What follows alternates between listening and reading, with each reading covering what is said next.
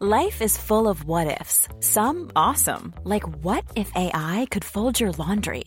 And some, well, less awesome, like what if you have unexpected medical costs? United Healthcare can help get you covered with Health Protector Guard fixed indemnity insurance plans. They supplement your primary plan to help you manage out-of-pocket costs. No deductibles, no enrollment periods, and especially no more what-ifs. Visit uh1.com to find the Health Protector Guard plan for you. There's never been a faster or easier way to start your weight loss journey than with PlushCare. PlushCare accepts most insurance plans and gives you online access to board-certified physicians who can prescribe FDA-approved weight loss medications like Wegovy and Zepbound for those who qualify. Take charge of your health and speak with a board-certified physician about a weight loss plan that's right for you. Get started today at plushcare.com/weight loss. That's plushcare.com/weight loss. plushcare.com/weight loss. Quality sleep is essential. That's why the Sleep Number Smart Bed is designed for your ever-evolving sleep needs. Need a bed that's firmer or softer on either side? Helps you sleep at a comfortable temperature? Sleep Number Smart Beds let you individualize your comfort, so you sleep better together. J.D. Power ranks Sleep Number number 1 in customer satisfaction with mattresses purchased in-store. And now, save 50% on the Sleep Number Limited Edition Smart Bed for a limited time. For J.D. Power 2023 award information, visit jdpower.com/awards. Only at a Sleep Number store or sleepnumber.com.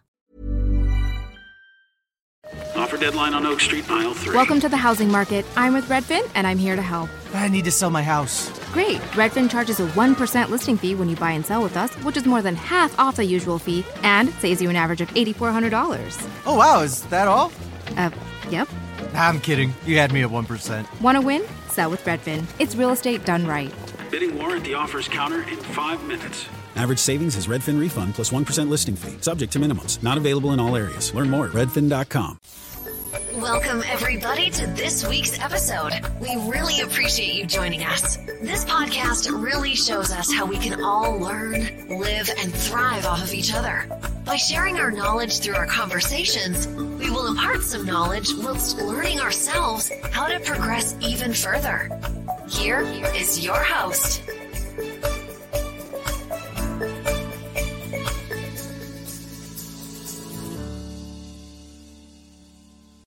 Welcome, everyone. Welcome, Lee, my co-host. Welcome to my show, Spirit Talk. I've written a book called Conjoined, a Holocaust Haunting, One Man, Two Hearts and Me. It's a book that I've worked on with Lee. Lee is my good friend, but she's also a spiritual counselor, a licensed therapist, a channeler, medium, and so on. And I'm excited to have you as my guest host today. So welcome, Lee. Thank you. We had a great show last week, so thanks for having me back. I know we got a great topic that we want to talk about today, so I'm really excited about it. So thank you so much. Thank you. So today's topic is something I thought I could never imagine ever talking about it. I didn't think about it as a child, as an adult, but only until about 2018 when I had some working with you and had some sessions, the topic of an entity attachment came up. And what I'd like to do first is read a few paragraphs from my book during a session that we had together. Now, if you haven't tuned into last week, very briefly, I was on a mission. My father had changed his name from Avram Stein Sapir to Ari or Aryeh Kaplan during World War II. He found an ID during the war, and he used this alias for the rest of his life. Years ago, in 2018, I was on a mission to discover who was this man whose name I had inherited. And so I spent 6 months doing research and came up empty-handed. So I asked you, Lee, if you could help me maybe find a place in Europe where I could do some research. And you said, let's just conjure up his spirit. So we've had several sessions with this spirit named Aryeh Kaplan, and I'd like to read a few paragraphs from my book. So here the spirit R.E.A. Kaplan is speaking through you. You were channeling him. He said, "It was in May of 1943 when I died of a head trauma, hypothermia, and starvation. My leg was broken and I was unconscious. At 19 years old, I lay on the frozen ground in the woods all alone. I died with bitterness and anger in my heart toward Hitler and Germany. All I wanted was to return to my home, to my family, to work in the store, and eventually marry and have children. I called out to God, but no one heard me." He was quiet. Then after a few moments, I said, "Arye, please go on." He said, "Your father found me in the morning, face down on the ground. He was in a state of fear and shock. He shook me, but my body did not move. Yet I was startled. Then he turned me over. I noticed that icicles had formed on my hair and beard overnight. He ransacked my clothes. I tried punching and fighting him off, but I couldn't defend myself. I looked down at my body, put two and two together, and realized that I was dead. Then I had enough sense to know that my spirit was out of my body and I had remained earthbound." "Is that when my father found your ID?" I asked. "Yes," he said. "He found my small pouch that contained my army ID and card along with my knife. Then he put the pouch inside his pants pocket. He removed my jacket, shirt, and boots. We were similar size, so my clothes fit him fine. As I said before, your father was in a state of desperation, hysteria, and fright. He was traumatized, not grounded or in his body. He was partially desensitized, and his soul was in fragments. His energy was easily vulnerable. Now, entranced by this delivery of important information, I paid attention to every word." Aryeh continued, "I made a quick decision. Just like the flea that hops on the back of a horse, I merge and attach my energy to your father's energy field. He didn't realize what had happened. I thought your dad could take me back to my hometown. This may sound strange to you, but it was easy jumping into his body." I gasped and said, "You're a Dybbuk?" See, a Dybbuk is a ghost or a wandering demonic soul that possesses the body of a living person. A Dybbuk can talk through the mouth of its host and perhaps cause severe mental illness. I always thought this was Jewish folklore, a bunch of superstitious legends from centuries long ago. "Call me what you like," he said. "Your father's emotions, along with my demeanor and rage and anger, all intertwined. He was possessed with my energy, so my emotional and mental state coupled with his own traumatic experiences during the war intensified. This is why your father became enraged," he said. This is beyond insanity, I thought. I was speechless.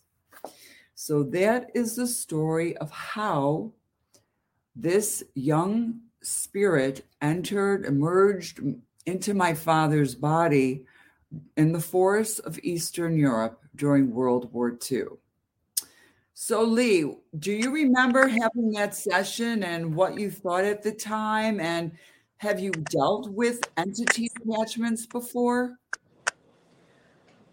Well, when I read your book, I thought, oh my gosh, I had channeled all that information. I'd forgotten it. It's been, probably 5 years ago, 6 years ago. It's been a while. I think it was 2016.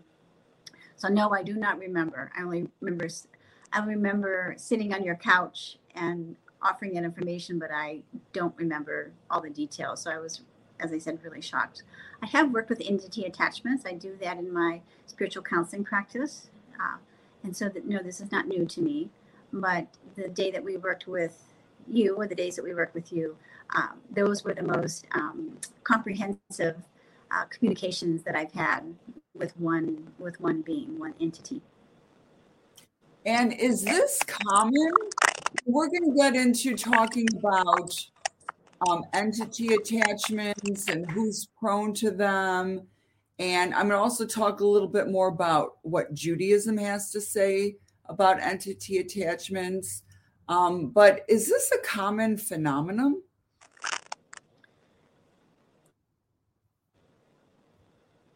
It's more common than what people might realize. If some people have ever seen the movie Ghost with Whoopi Goldberg and Patrick Swayze, where the entity or the being in the subway attaches itself to, again, the villain, I guess, in that movie, and then caused havoc and chaos. It's not unusual, and so we don't really understand it fully in the sense that we're not aware, because we may not see these beings, or we may not feel them, or we might not even know that we have an entity attachment, but it is uncommon. It is more common than we realize. Right. Now, I had never even thought about entity attachments, but I do remember in 1973, I was 11 years old, and the movie The Exorcist came to the theaters, and I certainly didn't want to go because I'm very squeamish, but there were long lines and people saw the movie and they couldn't sleep for days after seeing the movie. Are all entity attachments that demonic? I can't give a generalization of that. I think it just really depends on the vibration of the individual and how low their vibration is. So if their consciousness is in a lower frequency, then an entity will attach to it that's a vibrational match.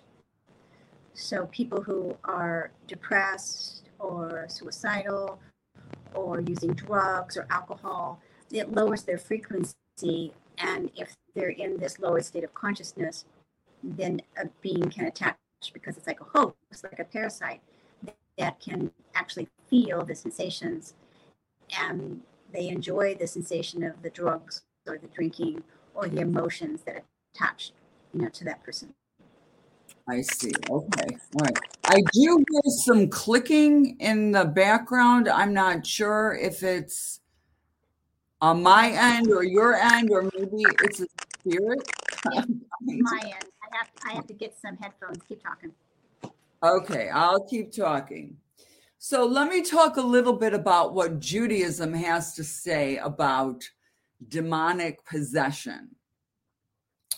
In the book of Samuel, Samuel was the prophet to the first king of Israel, King Saul, and this is 11th century BCE. There was a story there in the book of Samuel where it said that the Spirit of God had left King Saul and he was tormented by a spirit. And the prophet Samuel said, in order to exorcise this demonic soul from King Saul, we needed to bring someone who can play the lyre to help that out with the exorcism. So the prophet Samuel brought young David to King Saul, and David played his lyre and was able to exorcise the spirit from King Saul. So in essence, King David was the first exorcist in Jewish history.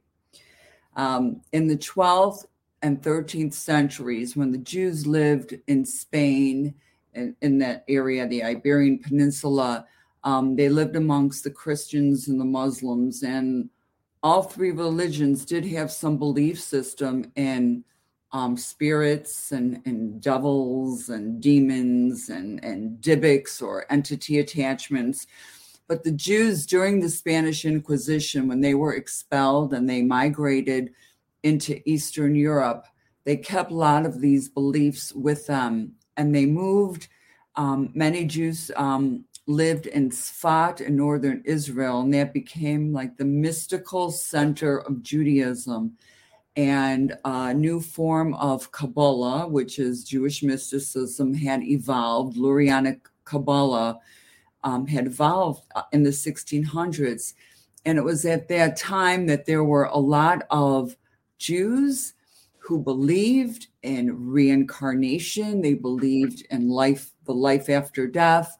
They believed in Dybbuk, entity attachments, and all throughout Judaism, in the 5 books of Moses, or the Old Testament, and even in the Talmud, there are stories about angels and angels of death, and there are spells that the rabbis had to prevent demons. So you'll find a lot of information about angels and spirits and Dybbuk all throughout history of the Jewish people.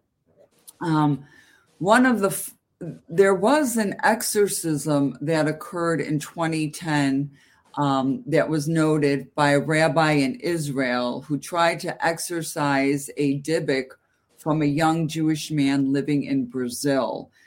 They did this online and it wasn't successful. And there was talk that this young man had then gone to Israel. But exorcisms were common in Judaism.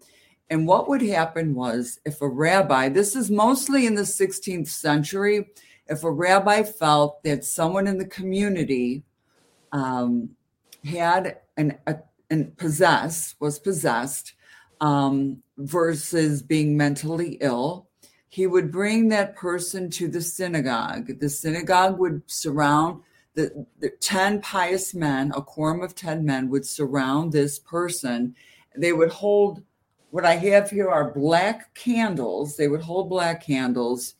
And through verbal coercion, the rabbi would try to talk to this entity attachment, get to know its name, why it merged into this person's body. And through verbal coercion, it would try to exorcise the entity. Now, if that didn't work, then the rabbi would then blow this is called a shofar, a ram's horn. And when we use this, a ram's horn during the high holidays, it's to wake us up. It's an alarm. And the rabbi would use this because the sharp, agonizing sounds of the shofar, of this ram's horn, would hopefully, these blasting noises would shock the Dybbuk and it would jump out of the body. And I'm going to see if I can blow the horn here, blow the shofar, and you'll hear the kind of shocking noise.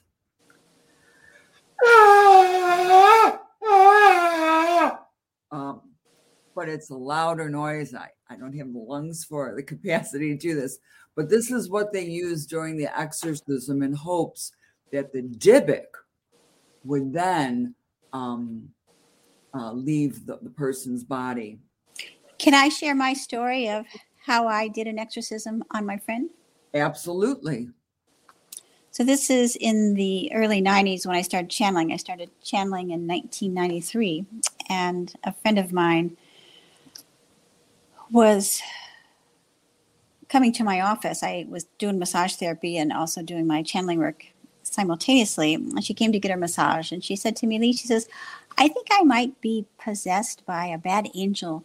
She said, I was at the train tracks and a thought came to me that maybe I'll just kill myself and pull my car on the train tracks and kill myself. And she had been feeling what she called these angels around her, or this one particular angel. She thought was an angel around her. And then she began to question after that day where she was having thoughts of maybe killing herself on the railroad track, that maybe this was not an angel. So she asked me if I could do an exorcism. I was early in my practice as a channeler, as one who worked with higher spirits. And lo and behold, this being was not an angel. It was a mischievous being. And the guide that I was working with then, Grand, came through And I remember clearing the energy of that being from her energy field, and she could actually feel the energy and the being releasing. She was never troubled by that being ever again. And Grand advised her to not to call forth any beings, because when I started working with the angels and the guides, she thought she was ready to do that, but they told her she should just stick to meditation because her vibration was not high enough to be able to protect herself or guard herself or to work with higher beings. And so she had drawn to herself this being that was being harmful. So it was causing mischievous acts. It was causing her to act bizarrely. And to my surprise, like I said, in those early days, I was new to all this, that she felt the being leave and again was never troubled again. So that was indeed a shock to me that I was able to do that in my early days of my career. So it does work, and it is real. Yes, it's unbelievable, actually, how this happens. I thought we could talk a little bit about how our energy, the energy of the earth, the collective consciousness of the earth, how all this has effect on us, has it effect on, as our souls leave our body, effect on the afterlife, because this all plays into the story of these demonic souls or these low energy souls. So let's first talk about what is collective consciousness of our planet Earth, and how does the energy affect this collective consciousness? You want to share? Well, my understanding of the collective consciousness is that it is the energy of all the thought forms that have been emitted onto the planet throughout the course of time. So every time we think something positive, that energy goes out into the collective. If we have negative thoughts, if we have acts of violence or war, that energy gets emitted into the collective. To me, it's like a big cloud over the sky, that it's holding the frequency and the vibration. And so just as we have our own energy field, the planet has her own energy field as well. The original energy of what we call, I don't want to call it the fall of grace, but it was when we as spirits chose to come to this earth plane and forget our oneness with the great Godhead. We began to fall into what I call a state of fear and separation. We came to this earth plane originally as divine spirits with our full awareness, but then we began to separate ourselves from the Godhead, and fear began to set in because we were no longer connected to the energy of the God essence. So we began to have fear of survival, how we're going to take care of ourselves, fear of danger. Again, this fear began to become imprinted within the human consciousness and within the collective because of all that was being sent out. So just like my friend who had drawn this entity to her, her vibration was more fearful. I remember at the time, she's since passed away, but she drank a lot. And so Spirit told her that she shouldn't really be drinking. And so this entity was able to attach to her because she was drinking a lot. And so as we lower our frequencies for whatever reasons, and we begin to focus more on being fearful than we are of holding the energy of what we call our divine presence or divine essence connected to God, then we become, again, in a lower state of frequency. Most of us, and all of us that I know here on the earth plane, we all have fears. And yet if we can begin to discern that most of our fears are not warranted. Again, it's imprinted within us. It's a part of the collective. And yet if we can hold the energy of faith and hope and trust and allowance, then we can move past those lower frequencies and then move into the higher frequencies of love, compassion, divine wisdom, feeling our connection to the God essence, and really trusting that everything is in divine order. So this collective consciousness is this set of beliefs and ideas and moral attitudes that operates as a unifying force.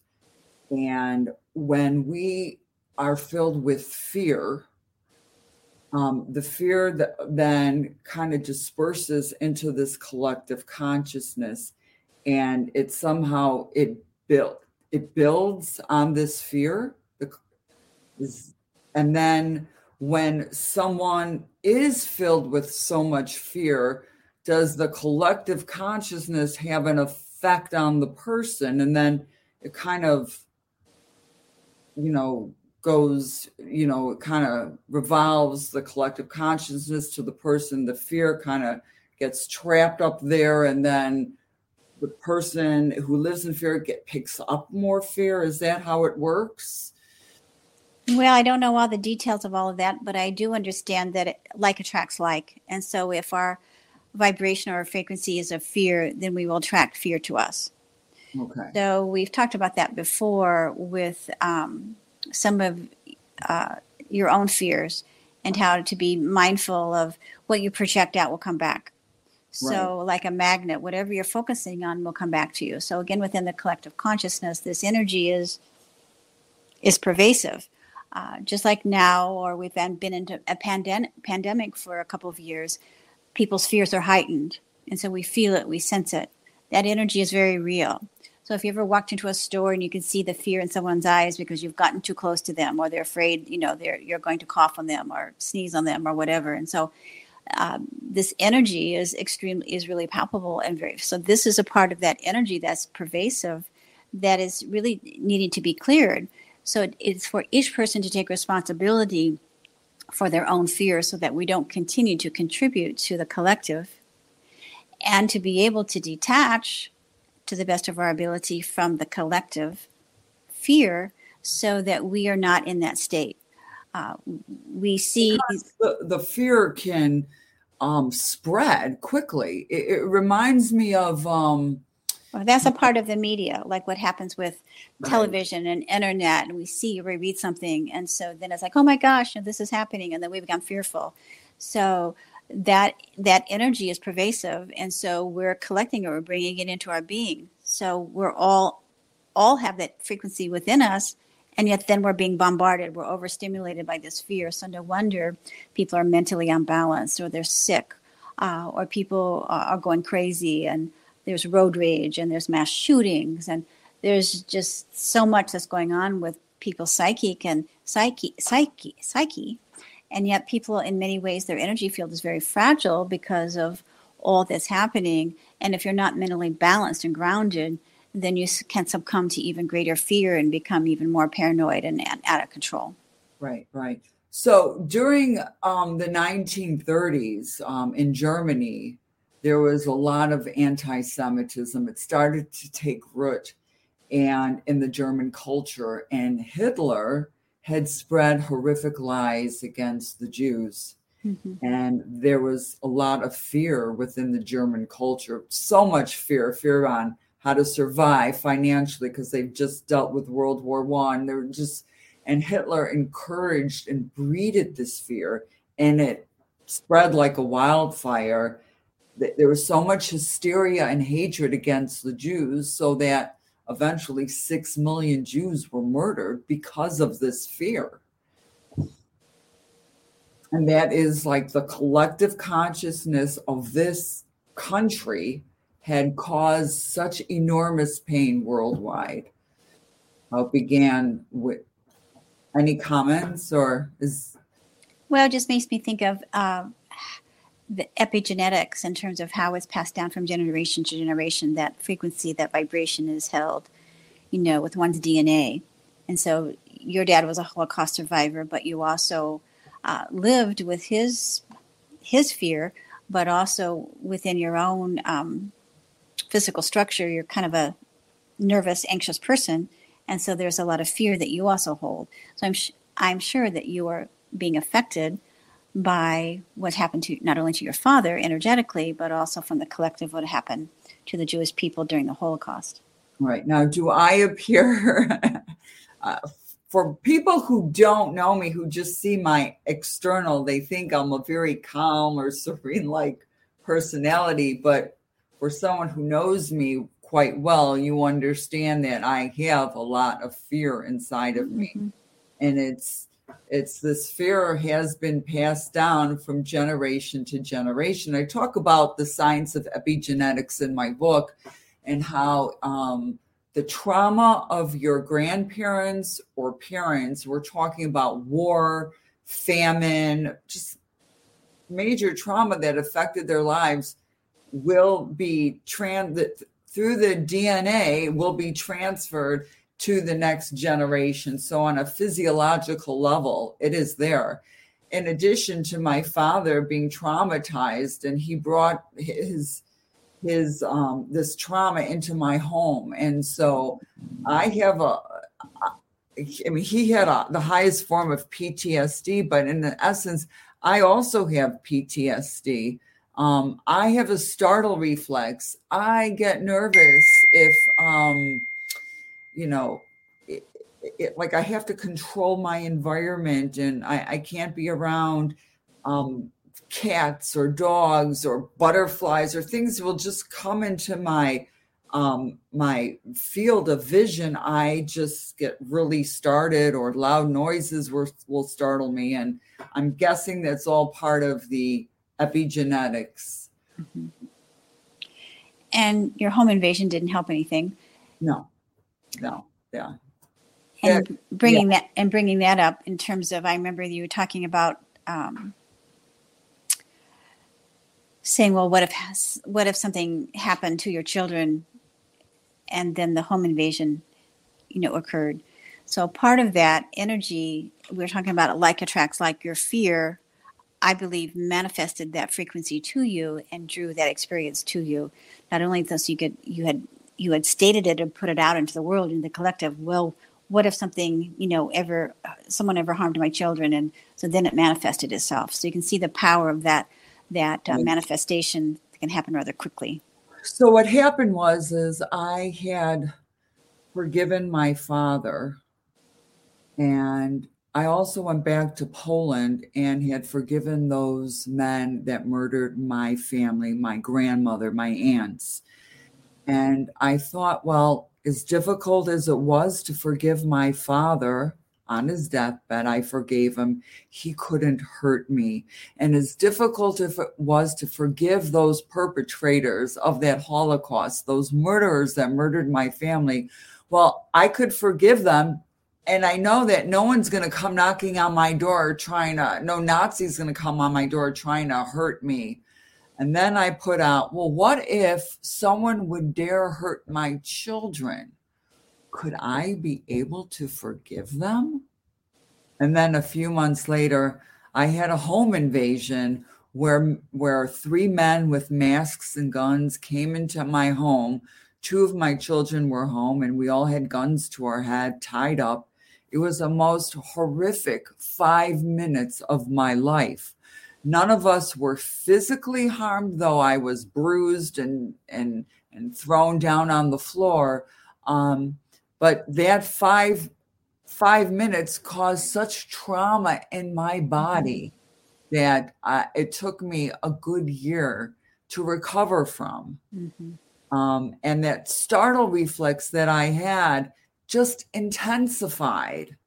But I do remember thinking, what if? And then all of a sudden, a few months later, the what if came to be. And so that's somewhat of an example, I guess, of the collective in terms of what is sent out there being brought back into you, or you're bringing it back into your awareness or into your reality. So it's be mindful of what you're thinking or what you're feeling or what you're sending out. Yeah. Again. And now, as much as this energy of fear has such an impact on the collective consciousness, has an impact on ourselves and on our DNA and all that, but what about positive energy? What about the energy of love and how does that affect us and the people around us? And what do you think about that? Well, when we send out positive vibrations and we hold that frequency within our own system, people actually literally feel it. I have people tell me, my niece in particular and my brother-in-law particularly tell me that I'm a calming effect. They feel peace when they're in my presence. I don't necessarily feel peaceful all the time like you. Don't always feel, maybe nervous all the time. I don't always feel in this peaceful state by any means, shape, or form. But they both feel this sense of, oh, all is well. They feel calm within my presence. So energetically, they're picking up the vibration, or I call it the core of the essence of me. The essence of my energy must be peace. And so the same thing, as we send that vibration out into the world, then we make a difference. The earth actually is a living, breathing entity. And so as we admit love, peace, harmony, and balance, as we bring that out into the world through our meditations, by walking, through mantras, by simply going out into the earth and just sending love and gratitude to the earth will actually feel that energy and that vibration and respond accordingly. In my home, I had invoked the vibration of peace into my home several months ago. I had gone to Asheville, North Carolina, and did an activation and activated and brought forth the energy of peace from the Crystal Kingdom underneath the land there in Asheville, underneath the mountains, onto the surface. I asked and prayed that peace come forward through the crystalline kingdom, and I asked that energy now be in my home. When people walk into my home, they actually feel very comfortable here. They feel very peaceful here. And I've only been here about 5 months, and this is the most peace that I've ever felt in my life. I feel very calm and centered and balanced. So I know that vibration, that frequency is being emitted into my home because I'm able to feel it, and other people are able to respond to it and feel it as well. I know that when I travel, there are certain parts of the world that you just feel so alive. The area feels so pristine and pure. I remember going with my husband before the pandemic to the glaciers in southern Argentina. We see these white glaciers with this cobalt blue glistening in between the white, and when you walk through them and take a boat near them, it just feels so pure, as if there was just pure white bright light there.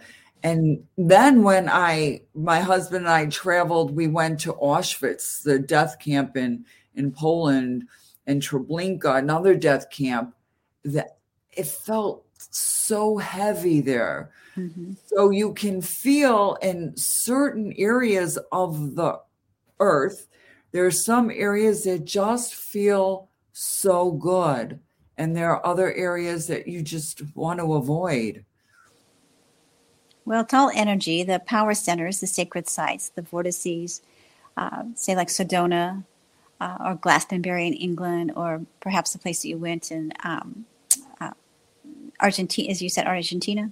Yeah, southern Argentina. Perhaps that was a power center. It was a vortice where there's powerful energy that's coming, from the earth or to the earth there, and people actually feel it. The same as when you went to Germany, to Auschwitz, where all the death, you could actually feel the energy, because that energy, more likely, all that fear and violence and hatred and negativity is still imprinted within the earth. So energy is very real, very palpable. You've walked into a part of town where you're like, or you drive in a part of town and you're like, oh, this feels really nice. This feels really calm. And again, you can go to another section of this same town and the vibration feels different. That's, again, the collective vibration of the consciousness of the people and the energy of the land, as well as the people bringing their consciousness out, and you can feel it. It's very real. It's very palpable. Right. And then we also are a vortex of energy. So each of us hold our energy, and sometimes you can be around someone who, like you said, feels so good. And sometimes there are other people that their vibes kind of don't mesh with your vibes. So you can sense, I know now that I just want to surround myself now with people who I feel good around and go to places where I feel good. And a lot of people, like the listeners out there, can you tell the difference between places where you feel alive and feel the love and feel the positiveness of the earth? And can you sense other places where you feel the opposite? And it's just so fascinating because when you were a child, like you knew, I don't want to be around this person or this family member, but there were certain family members that I always wanted to be around. Mm-hmm. And I didn't understand it at the time, but now I understand that it's like the energy they hold. Do I want to be around this type of person? Yeah, because oftentimes we've been around people who drain us, energy vampires who would drain our energy, or immediately we might feel irritated or uncomfortable around them. Right. Or again, we're around people who uplift us and we feel joyful and peaceful. So everything's all a frequency. And again, it's a part of what you're sending out in your own thought forms, but also what energy vibration was within your own auric field. Right. So, and then we also leave like an energetic imprint. So wherever I go, there's a bit of the energy from me that I've left in that spot. And to me, it's like you walk into an elevator and you smell the perfume of someone who had just left. Mm-hmm. It's as if, just like someone that leaves their scent of their perfume, we do leave energetic imprints wherever we go. And hopefully we'll leave positive energy imprints wherever we go. That's why it's to be mindful when we go out into the world that we protect ourselves from other people's energies, not to be fearful, but simply to know that someone else has been in the same seat that we are sitting in. Somebody's in the same, on the same road that we're driving in. And so they've left their energy there and we're all picking up on that, again, that collective. Right. And so it's like taking a shower or changing our clothes. It's important to be able to clear the frequencies of, again, the outer world from our energetic frequency. People will do that through using sage or using the white sage to clear your home. They may use essential oils in some way to clear their frequency. I will just literally just take my hand and just clear the energy and send the energy with love to earth, clear my energy till I feel it cleared. Or I'll send the energy back to its original source with love so that these frequencies are not affecting me. Or again, it's like smoke, that it's like, oh, I got to clear this so that I can see clearly, I can feel clearly, I can be sovereign over my own energy field again. So now my father, who was in a state of trauma, he witnessed his mother and sisters murdered. Then he ran into the forests of Eastern Europe, living there for 3.5 years. So he was in a state of trauma, unable to process what had just happened to him, and always looking behind his back, wondering if there's a Nazi, a dog, a German Shepherd, or someone who was trying to kill him. This was ongoing daily for 3.5 years. So he was very vulnerable. And I think you've mentioned before that there are people who aren't physically healthy or mentally healthy or emotionally healthy. They also are weakened and as if their whole body is traumatized. And so when your body is traumatized, the entity attachment, Arye, in my book, had said that my father was easily vulnerable. So it was easy to attach himself into my father. So people who are vulnerable to entity attachments are people who may be like drug addicts or alcoholics or any other type of people that you can? Well, people who have psychiatric problems, mentally ill people who are traumatized, that have gone through some level of trauma. I'm sure that the people in Ukraine now are will be affected because of all that they've gone through. People who've been in car accidents, also people who have lost family members unexpectedly through death, shock, physical trauma to your health, getting a diagnosis maybe of cancer or that you only have a few months to live. People go into an altered state of consciousness and can be affected by lower vibrational frequencies. So any type of trauma. And how would somebody know? I mean, you shared an example of this woman that worked with you, but how would you know that if someone is possessed? How would you know? Are there any signs or symptoms that a person exhibits? If a person's behavior is much different or erratic or unusual in some fashion from their normal personality or their normal behavior, if someone begins to start drinking more or starts using drugs or starts being promiscuous or becomes irresponsible and maybe wanting to run away from home. I'm a married lady who's happily married and something's happened and she's like, I'm going to leave my family and leave my kids. Anything that might be unusual that a person may identify that this is not my normal behavior. This is not my normal self. So there's a possibility of an entity attachment. And it could be. It doesn't mean it is, but it could be. And what about these massive shooters? I believe a lot of those have entity attachments. I believe those souls are confused for whatever reason. I don't know if all the people have mental illness, but I trust that that's probably the case. And so these entities come in and they want to kill because it satisfies some sensation for them as the entity attachment. Maybe not in all the cases, but I would say a great deal of them. Okay. So your suggestions for how to keep ourselves in a positive light, how to keep us mentally stable and well, for me, for example, is I try not to listen to the news. Because when I watch the news, I am so filled with fear and angst, and there's nothing I can do, like what's going on with Ukraine now with Putin and the Russians invading Ukraine. I feel so helpless. And when I sit and watch the news, I get so anxious and filled with fear. And I know that many Holocaust survivors or people who've gone through war who are tuning in and listening, they are triggered and they become anxious and filled with fear. So I know for myself, I try not to watch the news.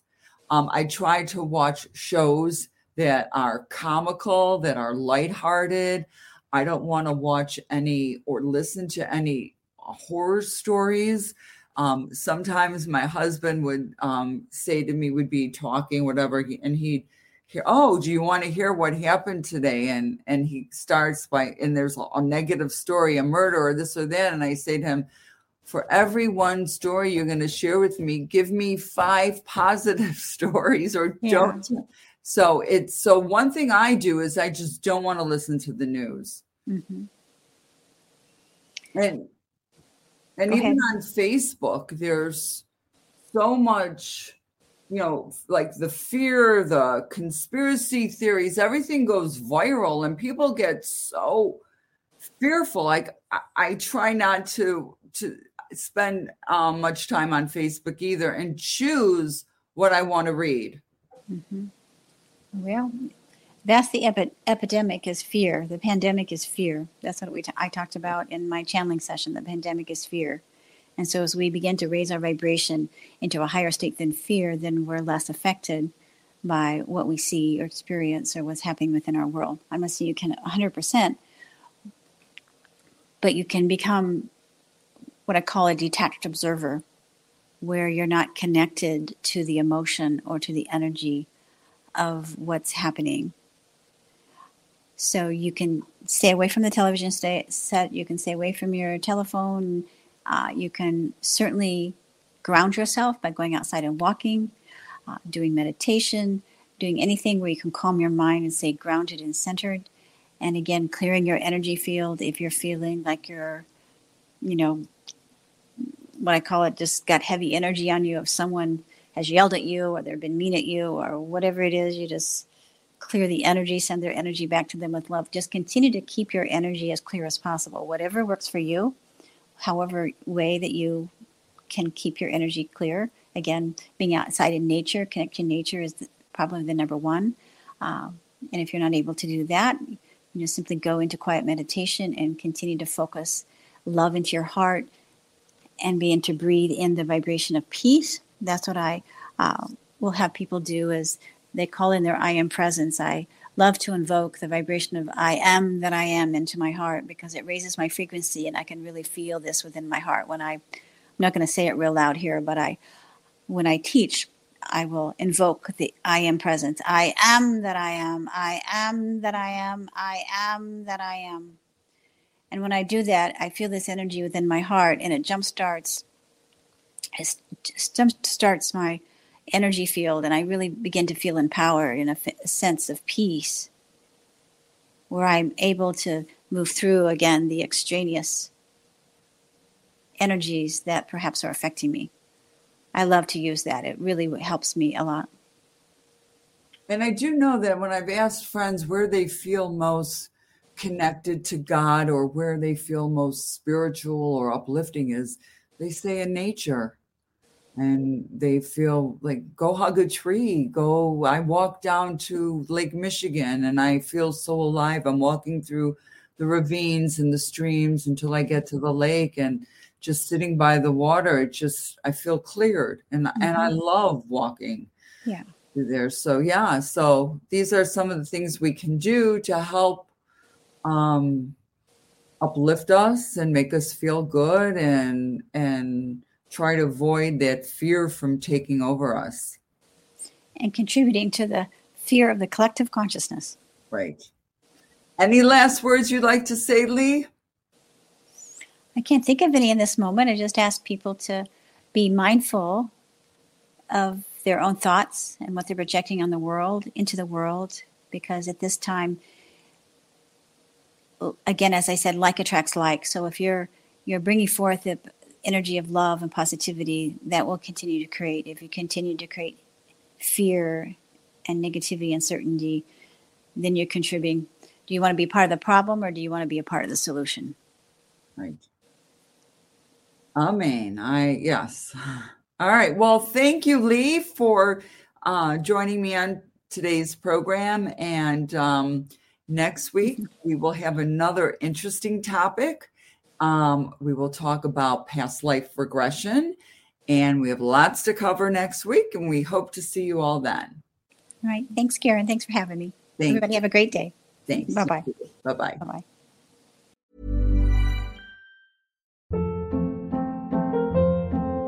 Hold up. What was that? Boring. No flavor. That was as bad as those leftovers you ate all week. Keke Palmer here. And it's time to say hello to something fresh and guilt-free. HelloFresh. Jazz up dinner with pecan-crusted chicken or garlic butter shrimp scampi. Now that's music to my mouth. HelloFresh. Let's get this dinner party started. Discover all the delicious possibilities at HelloFresh.com.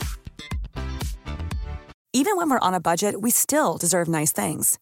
Quince is a place to scoop up stunning high-end goods for 50 to 80% less than similar brands.